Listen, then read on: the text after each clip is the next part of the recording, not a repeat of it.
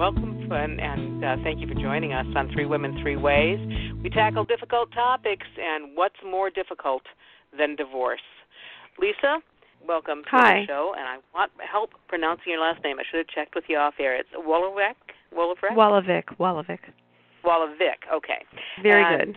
It's a mouthful. Well, no, it wasn't very good, but thank you for being so gracious.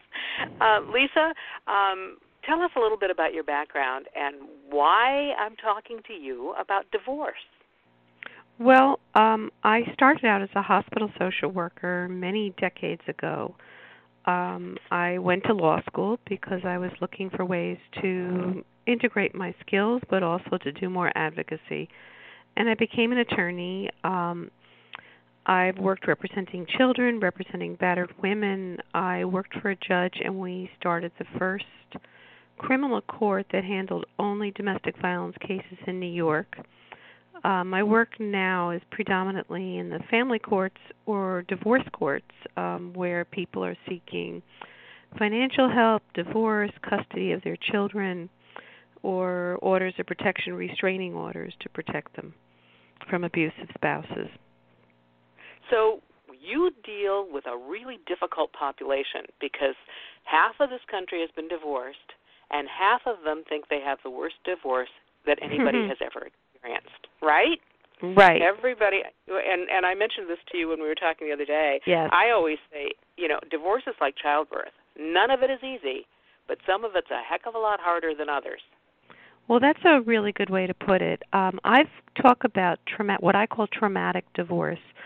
With divorces or separations with people who are unmarried, when they've been impacted by a history of domestic violence or substance abuse or untreated mental illness. And in those instances, when we talk about trauma has a real specific clinical meaning. In the DSM-5, it talks about an overwhelming, life-threatening experience in which people feel vulnerable and helpless, and that is trauma. And if you've been exposed to domestic violence, not always are people traumatized, but particularly when it's chronic, when it's severe, people are really traumatized by lots and lots of verbal abuse.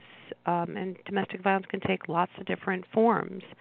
But those are the experiences that we talk about as being traumatic, and that's what I'm referring to when I talk about traumatic divorce and separation.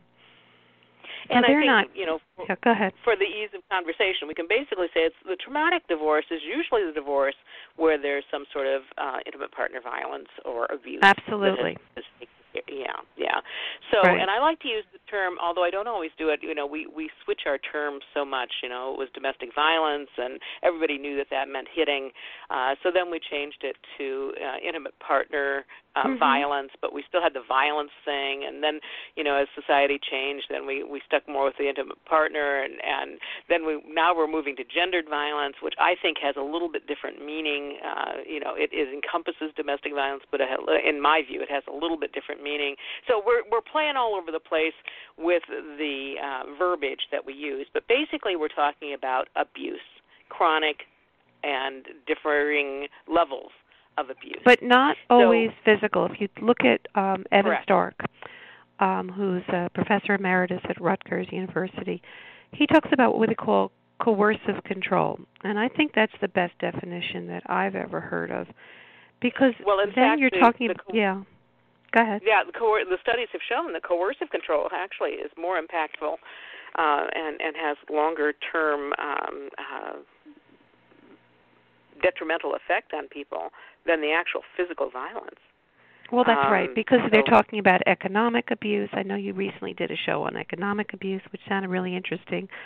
There's verbal abuse, emotional abuse, there's sexual abuse, there's financial abuse. So it takes many different forms.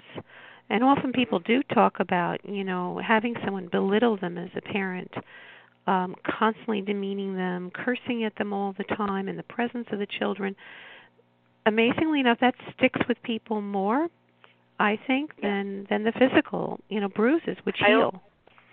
I always say I'm going to write a book called Sticks and Stones Can Break My Bones, but Words Will Hurt Forever.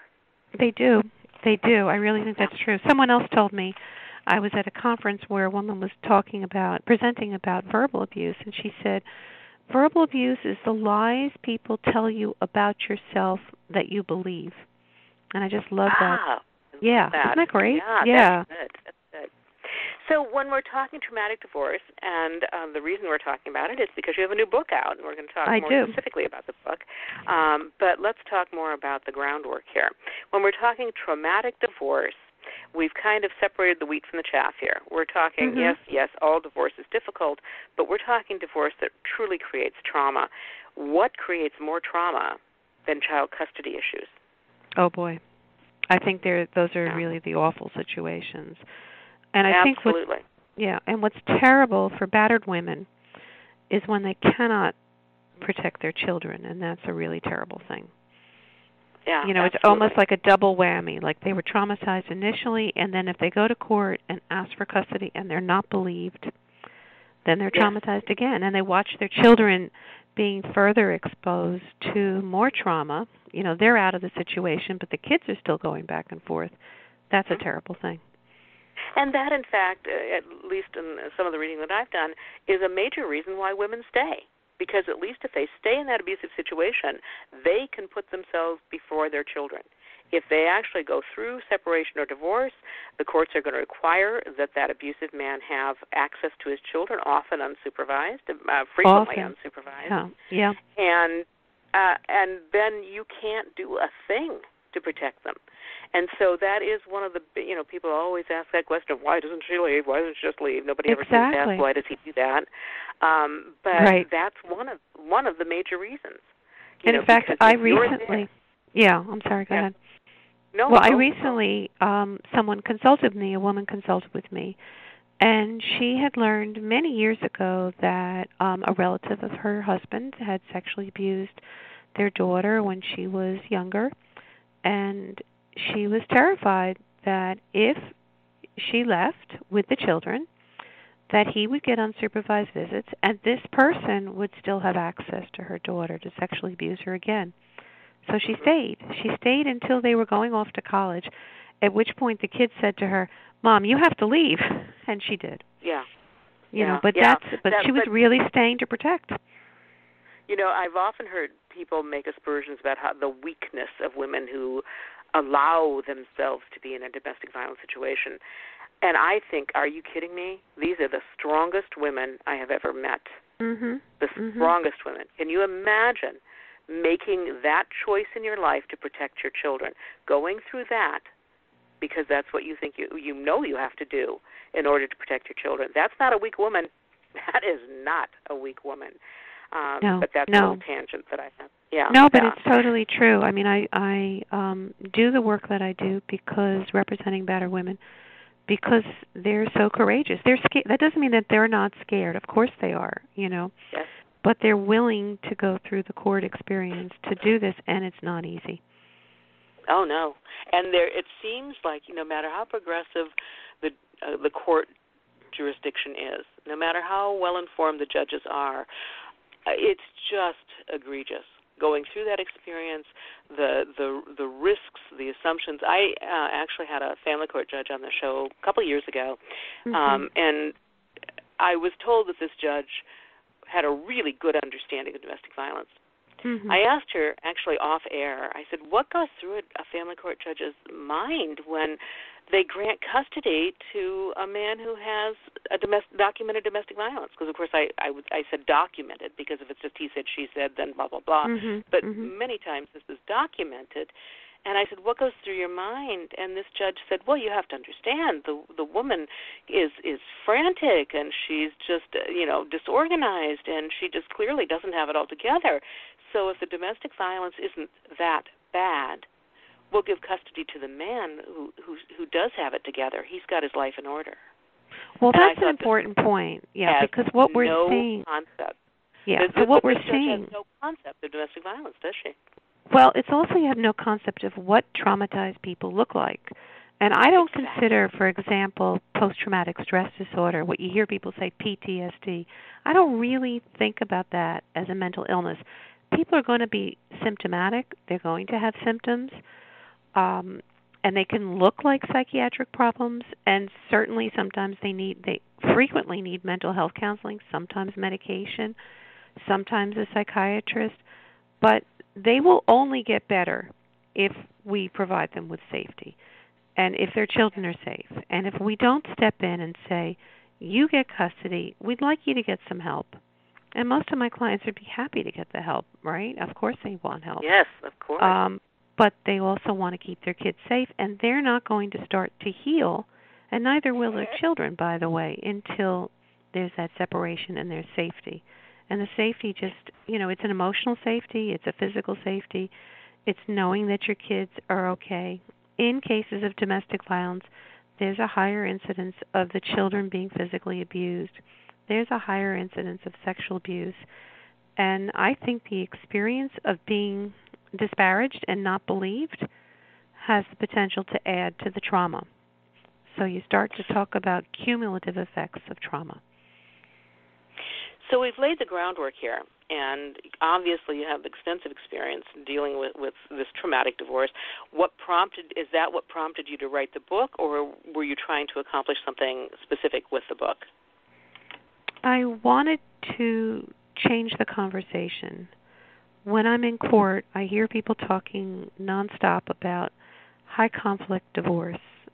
And high conflict divorce, people say, yes, it includes incidents of domestic violence, and it's two people with, personality disorder issues, and they get very vengeful, they make up allegations, they're constantly accusing each other, they're not putting their needs of the children first.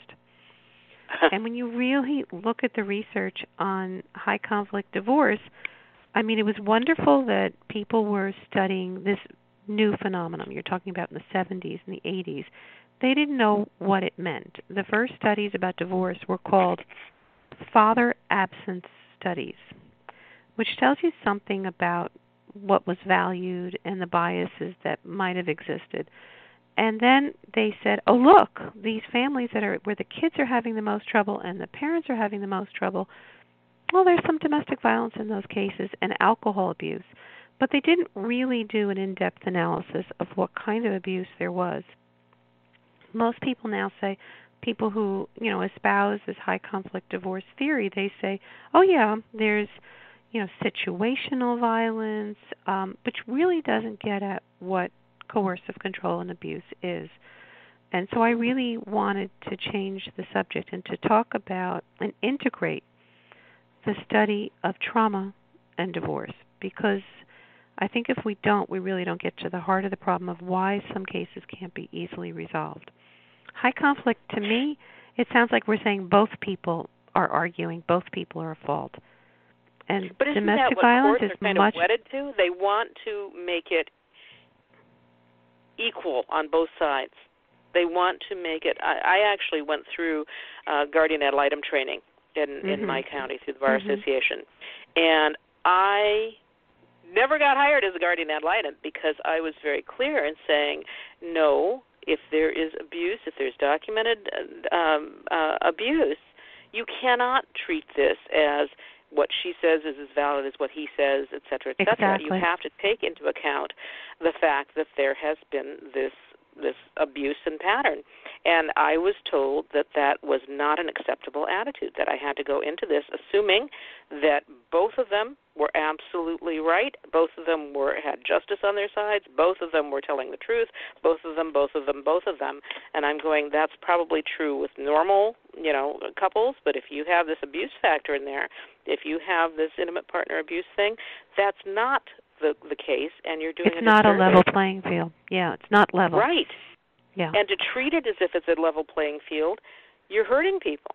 Well, I think that the criminal courts have done a better job than the family courts. I started initially in the criminal court, and there was a lot of money put into the system around the country through the Violence Against Women Act and other laws that were being passed, where they put in a lot of training for law enforcement, a lot of training for judges, civil legal services for women. So we really started to see the criminal court say, let's have, services in the courthouse. Let's hold people accountable for what they do. And I don't think you see as much of that bias in the criminal courts. Family courts, it's a lower standard of proof. And it's closed. In criminal court, the doors are open to the public because the Sixth Amendment says that you have the right to a public trial. Family court, although they say it's open, I have never been in a family court where it actually was.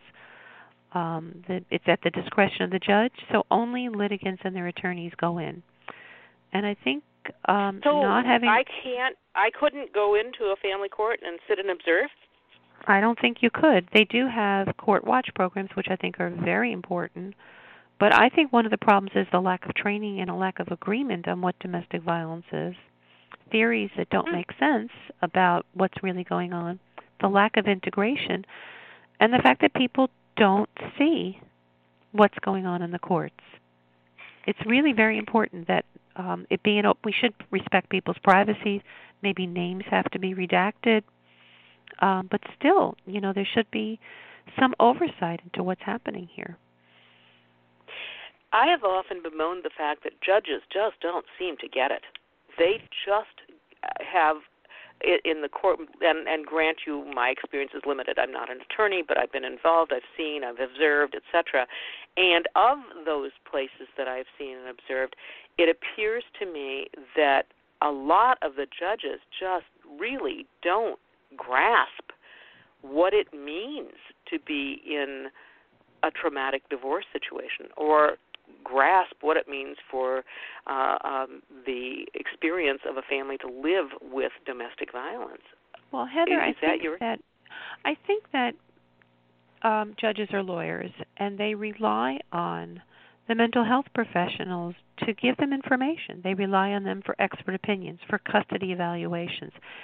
And bear in mind, there's been national studies about this where Saunders, for example, did a National Institute of Justice study across the country and looked at custody evaluators.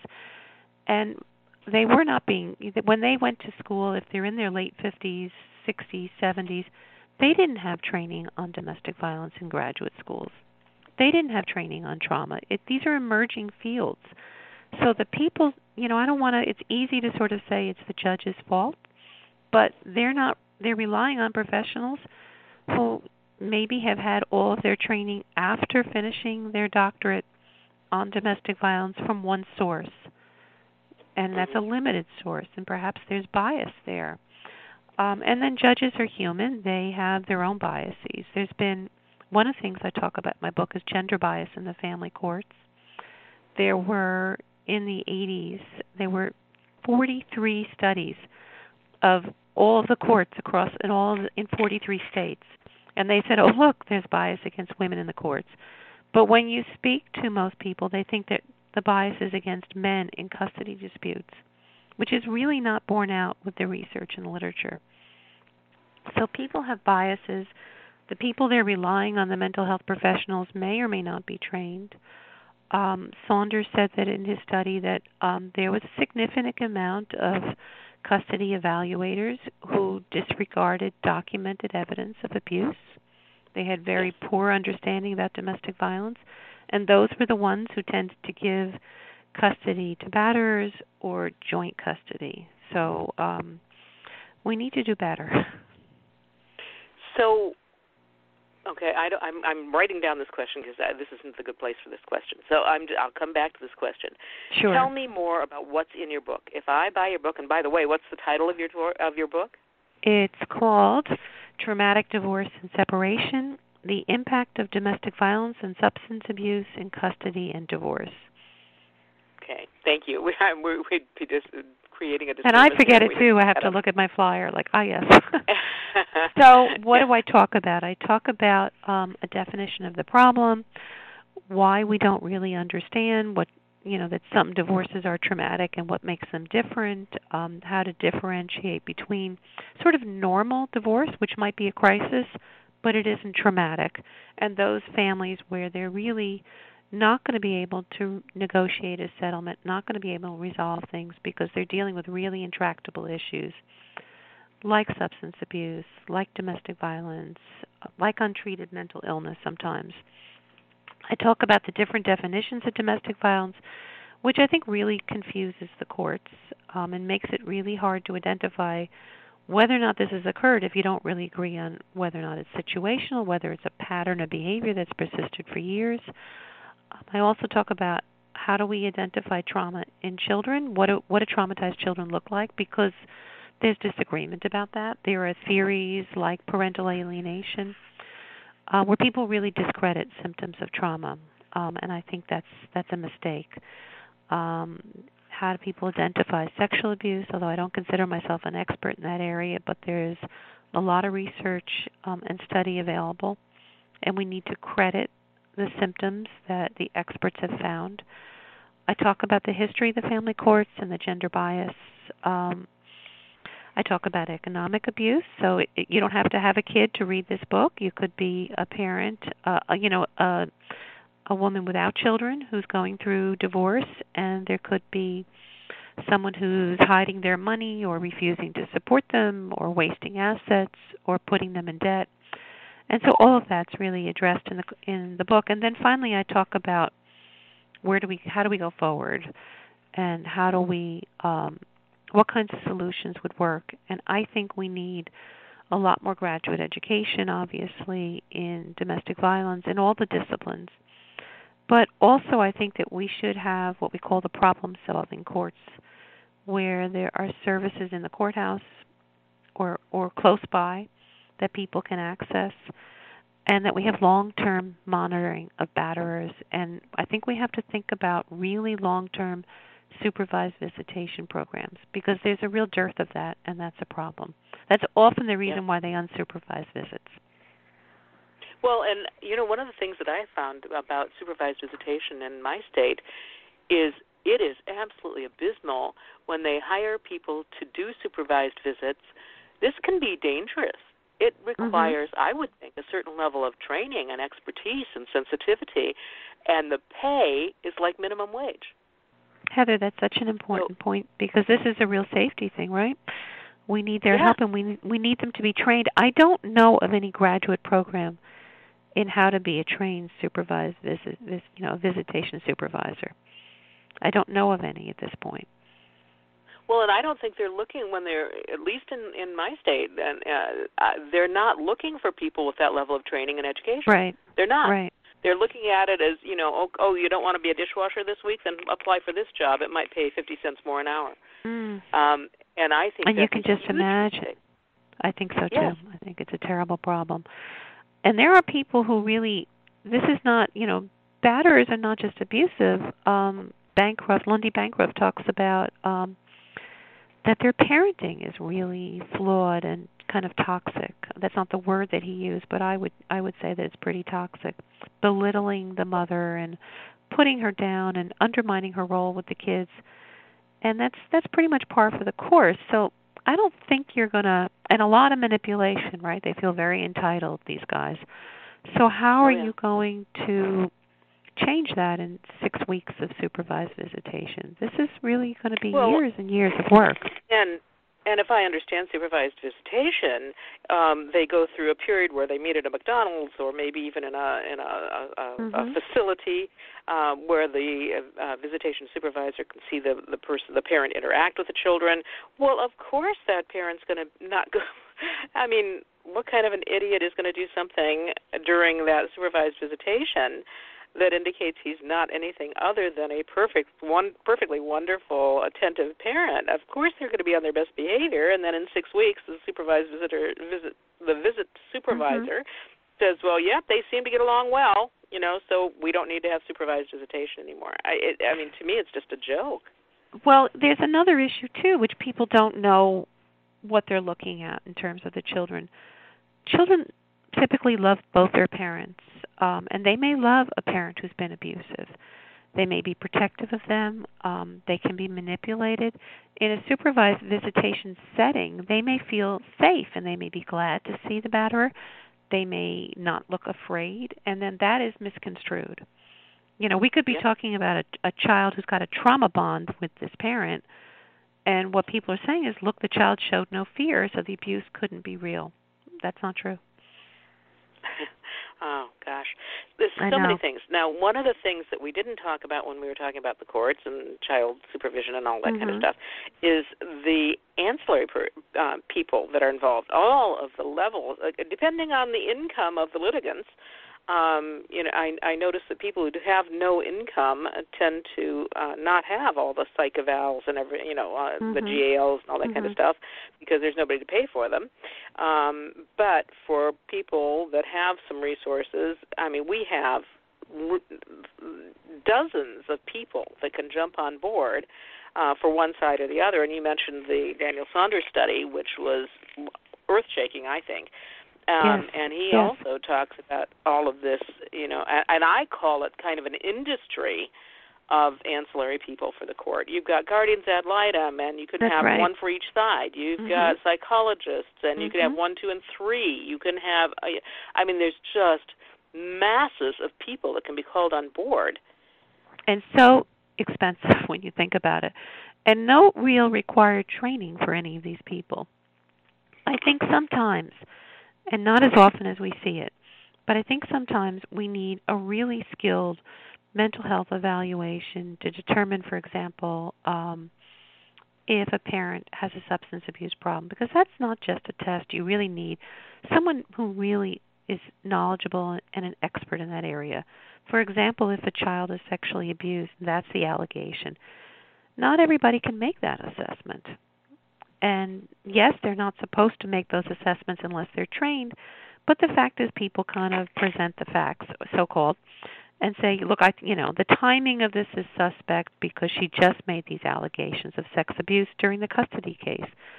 Well, or when she separated. In fact, it tends to be the reason why people separate, because they learn that the spouse was abusive, right? That would be the right reason to leave.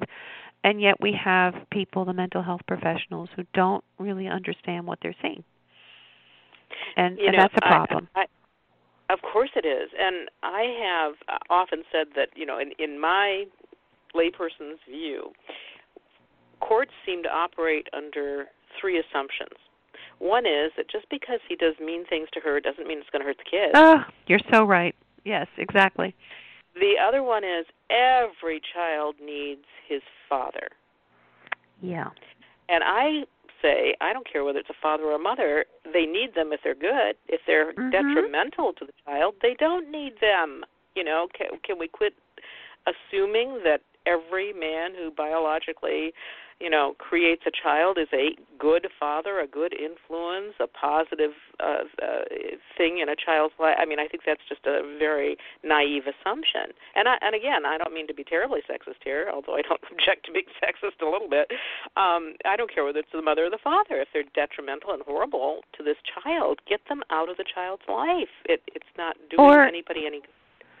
Well, I agree to a point. I don't know if we want to completely remove them from the child's life, because you don't want a child. What I've heard people, mental health professionals, psychiatrists say to me is you don't want the child to fantasize that this person is, somebody that they're not. So a supervised setting, and some children really shouldn't see the other parent if it's so abusive. But, for example, if the child really, in a safe setting, gets to see, like, wow, this person's crazy, that is better than idealizing the person. Yeah. And then they can kind of make their own decision. Yeah. I think you've raised an important. Yeah. I think you've raised a very. And I wanted to get to the third point that I see. The third tenet that family courts appear to operate under is she lies. Right. That's gender bias. Don't you think?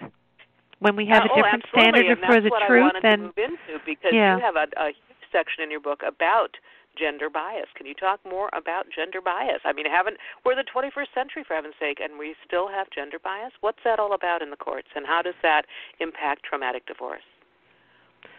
How does it impact it? I think that we compound the trauma when we don't believe battered women. I do think you alluded to it when you said that there's this real cultural value that we have, that fathers are so important in children's lives. And sure, they are, but as you say, a toxic parent is a toxic parent. and we need to set restrictions on that. There is look, the research in the 80s and 90s said that there was gender bias against women, and it gets evidence in ways like we expect more from women in a custody case, for example, than in men. They noticed that women, their incomes dropped precipitously with divorce or separation, and that men's rose. Now, some of that has been corrected through laws about mandatory spousal support and mandatory child support, and that's good.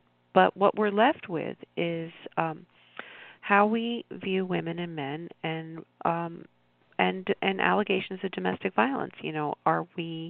Who are we protecting, and why? It's a terrible problem. There was 3 recent studies that I talked about in my book, because the gender bias studies in the past, right, we know that those were problems, but okay, people think that there's been progress, and I think we've lagged, especially in the family courts. So I think it was one study was in Arizona. There were studies in Massachusetts. So these were statewide studies, and one in the New York City family courts. And they talked about lawyers and the battered mothers, the lawyers for the battered mothers and the battered mothers feeling unsafe in the courthouse, feeling that they were not believed, immigrant women being treated terribly.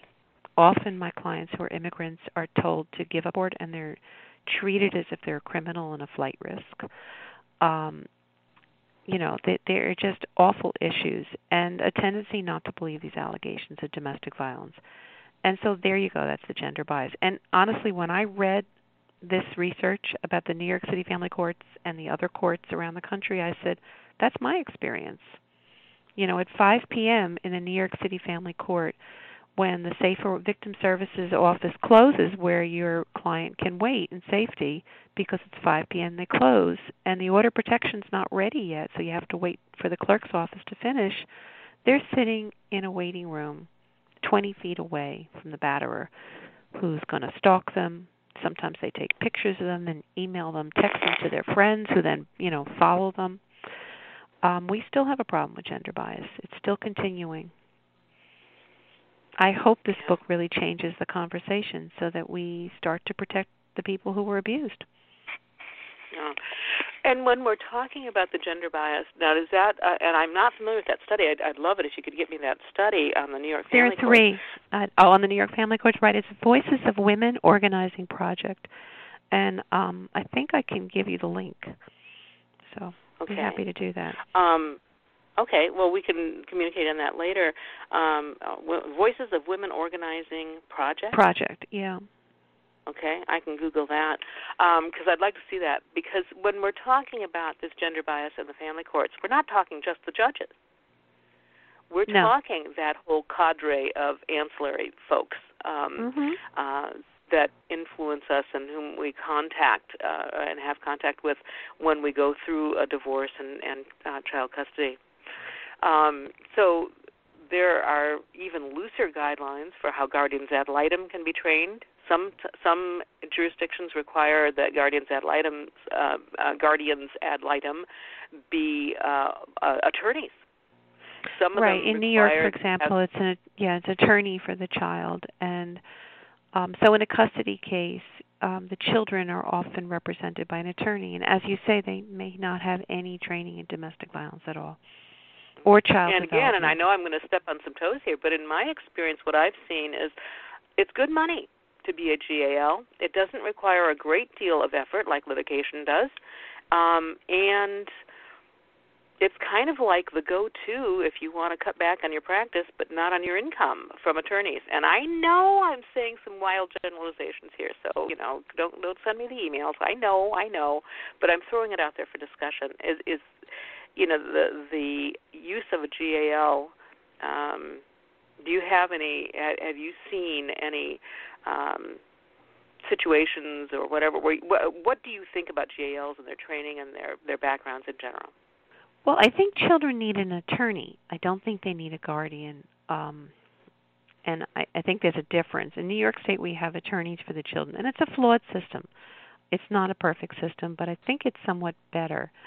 I think that some of the people do work very hard and care about the kids, they typically, in New York, for example, they have enormous caseloads and they just can't do this kind of work easily. When you have 100 cases, when you have 100 families, I mean, that's just impossible to really know these cases.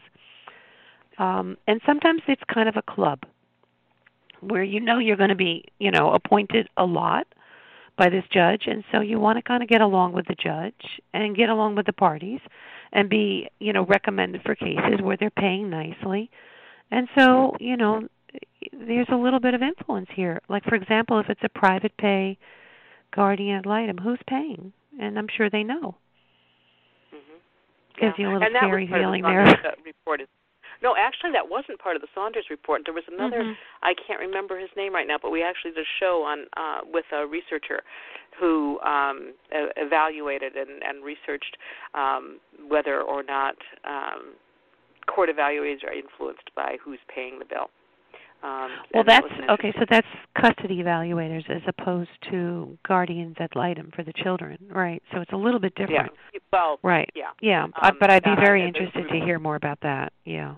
I can get you that information, and as I said, we did do a show about a year ago, I think, with that gentleman, and I'm sorry his name escapes me right now, but I'll get back to you on that. That's great. Thank you.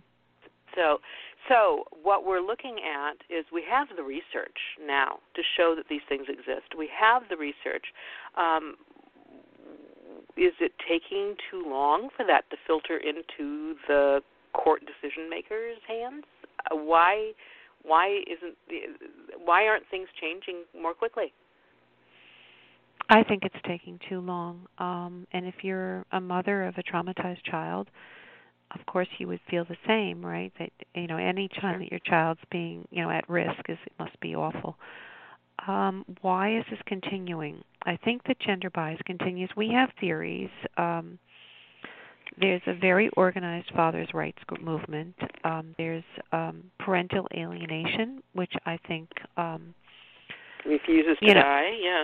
Yeah, refuses to die. Where and literally what it is saying, because people think that parental alienation means when a parent badmouths the other, and that's not a good thing. I would agree it's not a good thing, but that's not what parental alienation theory says.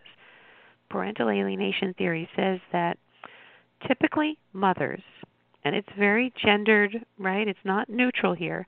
Typically mothers implant false memories of abuse, physical or sexual, in their children to gain weight in the custody litigation. And, there's it's not recognized in the DSM-5 either as a disorder or as a syndrome. The Association has discredited it. But what I've noticed with parental alienation, which started out when Richard Gardner invented it in the 80s. Exactly. It started out as parental alienation syndrome. Right. And since it has been debunked as a syndrome, I'm noticing a lot of the legal organizations and family court organizations are referring to it as parental alienation, period. Right. And that's dropping the syndrome, thinking that somehow or other that legitimizes the whole concept, which in my they're also certainly... They also refer to it as gatekeeping, where mothers are really anxious about the fathers, and so they could be alienating. There's no empirical support for that term. They're sort of trying to pull this together, and you have to look at more than is there research, but is the research of good quality? I think it's very flawed. Yeah, you can find some really flawed and what we refer to as junk science on how Gardner's theory and the parental alienation theories are really legitimate and supported, and not the case, really. So I'm wondering if, because we've had so much research and because parental alienation theory supports those assumptions, those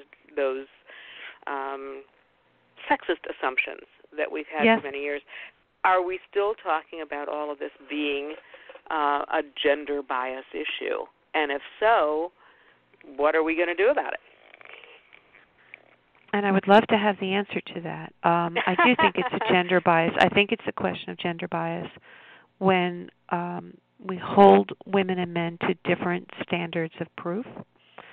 And when there's kind of, here is this woman coming in to interfere with this guy's relationship with his children. I mean, he just wants to be a father, right?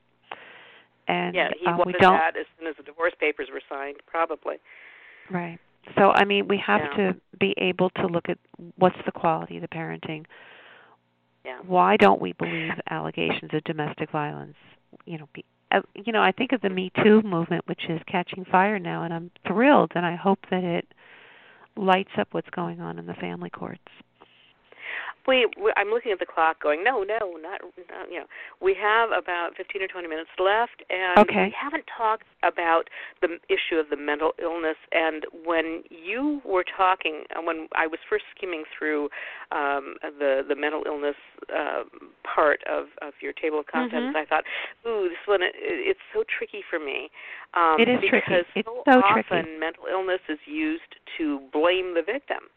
And I was really appreciative when at the beginning of our conversation you kept referring to it as untreated mental illness. And I think that's the distinguishing thing.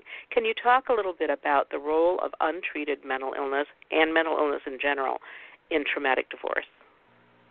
Well, I think we have to separate what could be symptoms of post-traumatic stress disorder, whether it's somebody, medicating themselves with alcohol or pills, and those, I think, are things that we need to address and to help people with.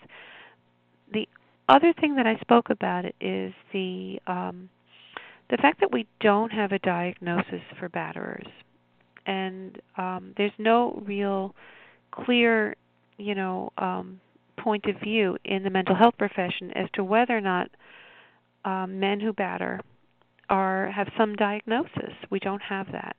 And there's research that kind of goes both ways. I think that, Lundy Bancroft talks about batterers have certain traits, and it's important because then we can detect who they are, right? Because they are manipulative, they have a sense of entitlement, they're not narcissists, because narcissists aren't typically violent. And we don't have a way of dealing with this. We don't have treatment. We have batterers treatment programs, and there's no, guidelines or requirements for the training for people who do this. And there's no evidence that it works. And it's generally assumed that, it's generally viewed as they really, really have limited value. Well, I think that's true. I would not recommend batterers treatment programs. I think we need much more research. I think that, if you listen to Lundy Bancroft, who has run batterers programs, they're not limited to 6 months. And he will say in his research that, they're not successful very often. Does that mean that you shouldn't try at all? I'm not saying that. Some of what's gone on here is criminal behavior and should be criminally punished, though. And I think that's often where people kind of skate through the process, and that doesn't necessarily happen. I think misuse of alcohol really fuels the extent of the domestic violence, the severity of the injuries.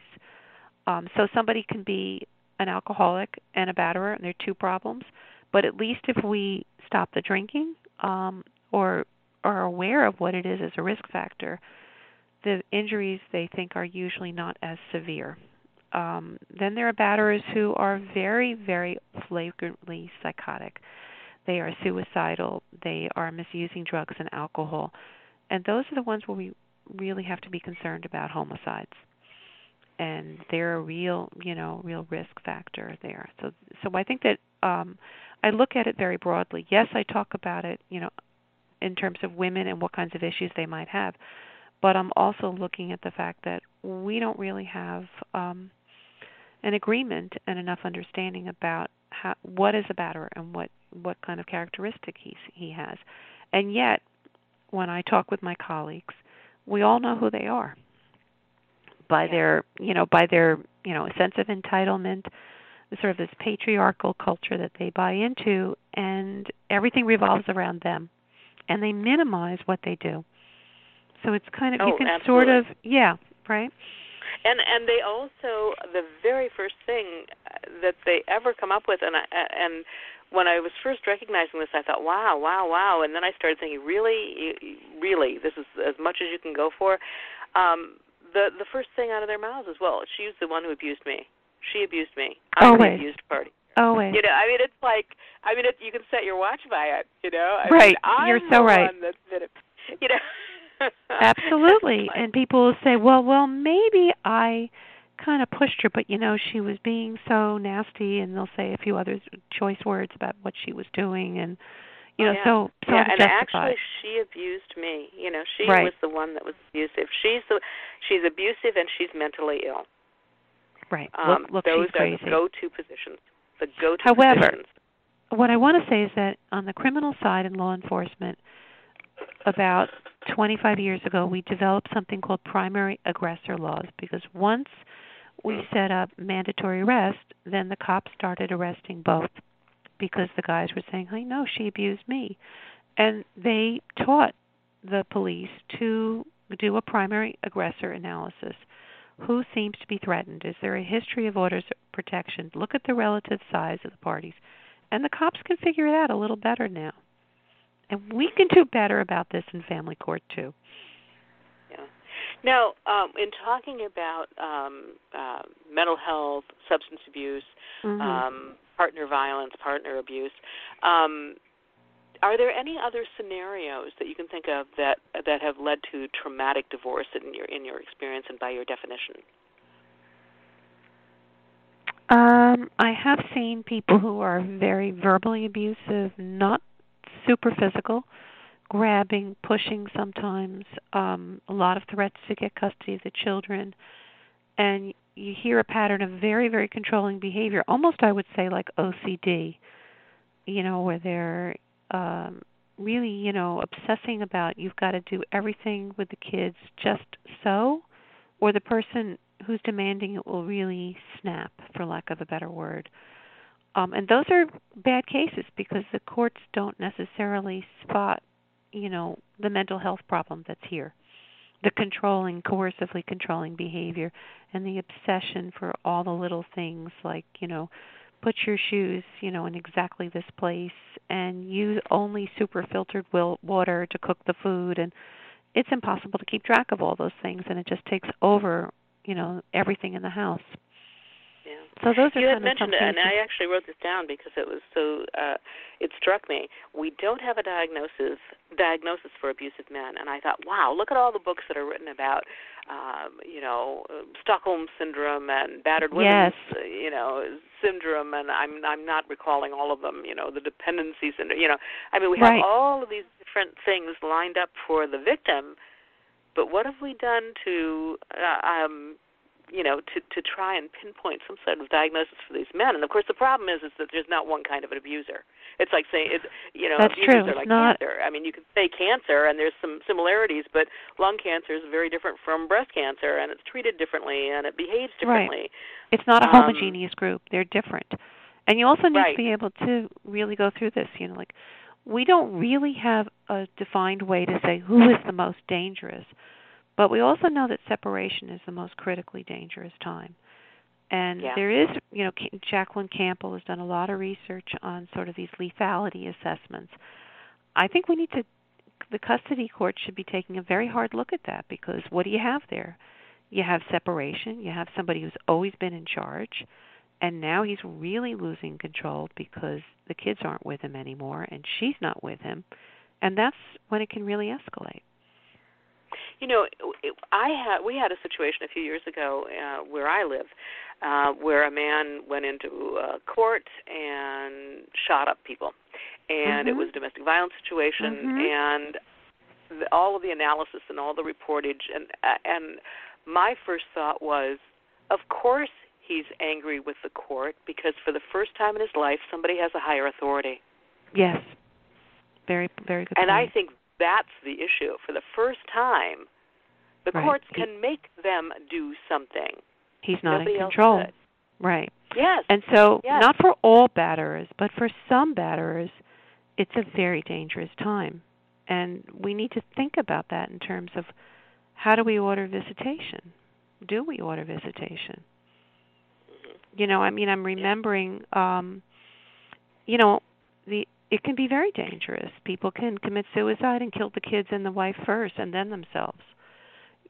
So it's a very critical moment, and if we just don't consider it, That's Well, a judge is supposed to be looking out for the best interest of everybody. and so often those family annihilators they do not have a history of physical or aggressive violence toward others. They don't. Right. But that's right. That's right. What they go to is the family annihilator. One of the other things, and I'm speeding it up here because we're running out of time. You need to come back. Please tell me you'll come back. I will. Thank you. It's been a pleasure. You're very informed on this topic, so it's really a pleasure to speak with you. Well, I am. Thank you for that. But you mentioned the integrated response, and what I'm seeing is there isn't an integrated response. So oftentimes a woman will be told by CPS, you need to keep him away. If you don't keep him away from these kids, we're going to take the kids away. Then she goes to court, and it's, well, you can't keep your kids away from him because that's custodial interference or parental alienation, and we will take your kids away and punish you. What do you mean by integrated response, and who would be involved, and how do we get there? Well, I think we have models in the criminal court that we can borrow from.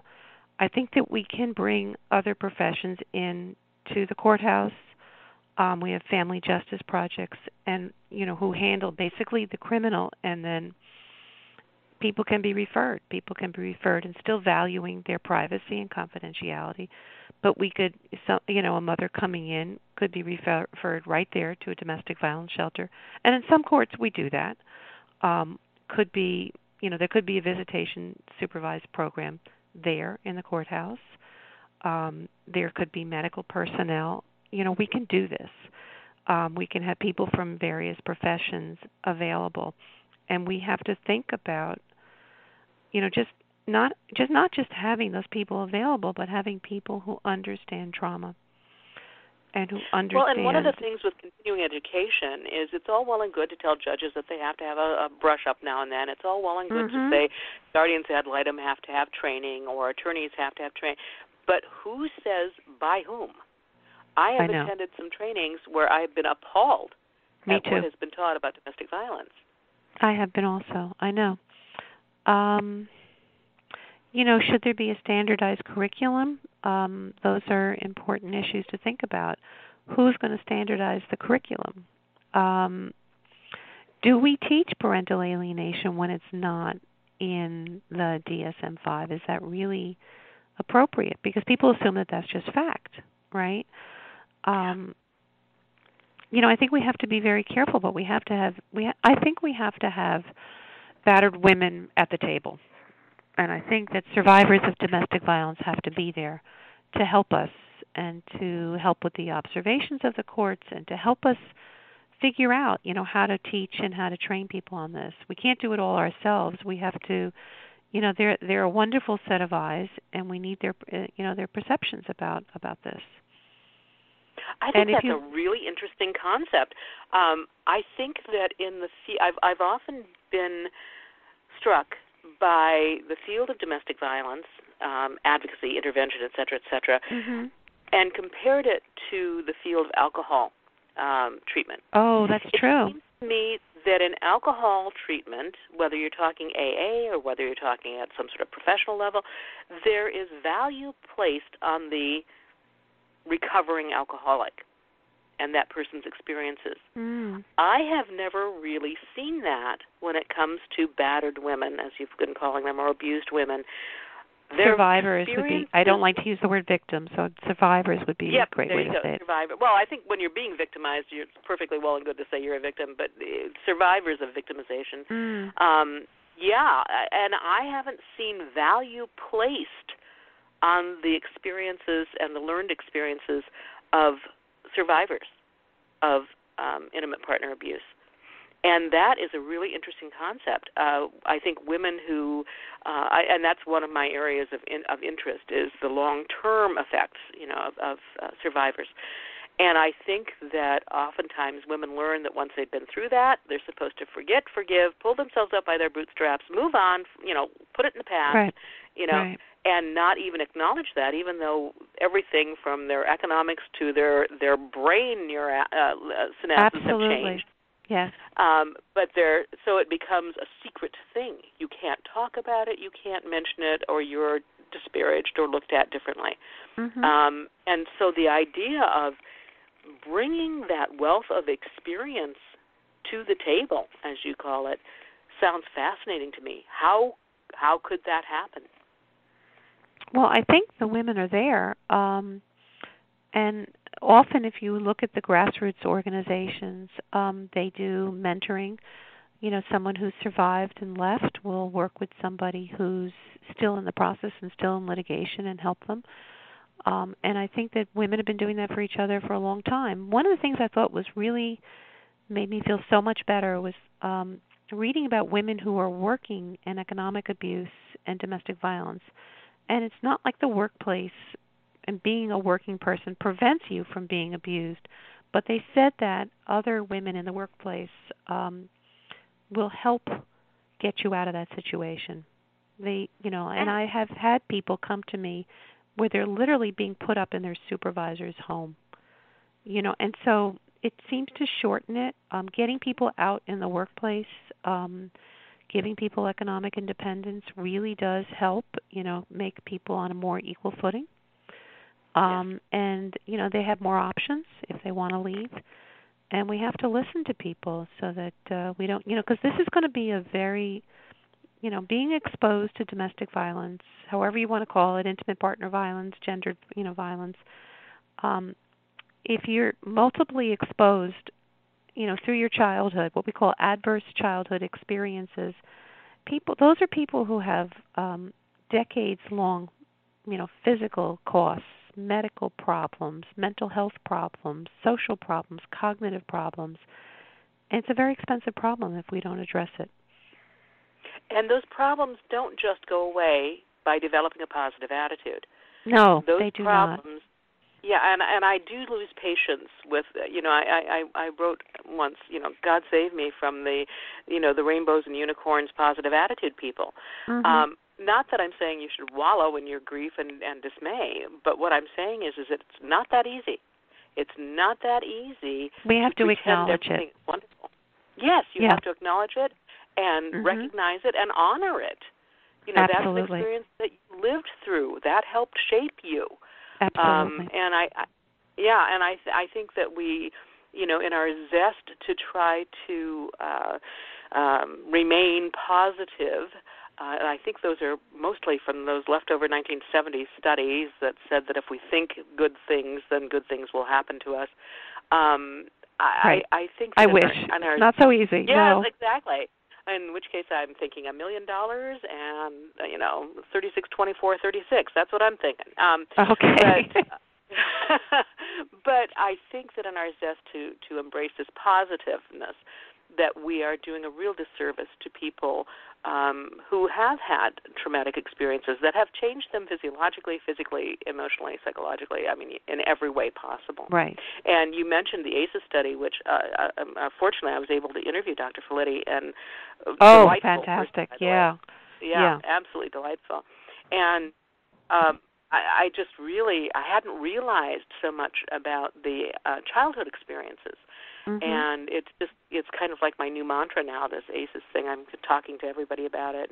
And of course, I'm so delighted that is, in fact, creating what we're calling the trauma-informed treatment, trauma-informed courts, et cetera, et cetera. I just hope that when we're talking about trauma-informed, that we're also talking about domestic violence trauma. And absolutely. I agree. Did I forget to ask any questions? We got 1 minute left, and I just am so enthusiastic about your book and your topic, and Thank you. I just want to make sure I didn't miss anything that you wanted to make sure you brought out. So, the only other thing I would say is that internationally there are treaties that we're not a part of, CEDAW, C-E-D-A-W, where you can bring in observers into the courts if the judge's decision is just really off the wall. So our country doesn't subscribe to those things, and I wish they did, because it's another resource that people could use. It was a pleasure. Thank you very much for having me. So that is, tell us quickly where people can get your book, and the name of the book again is? It's called Traumatic Divorce and Separation, and it's available at Oxford University Press for pre-order right now. It's coming out March 23rd. Yeah, great book. I have not read the book yet, but I've seen the table of contents, and it's extremely comprehensive. Thank you so much for joining us, Lisa. Thank you for listening. 3 Women, 3 Ways. Join us next week.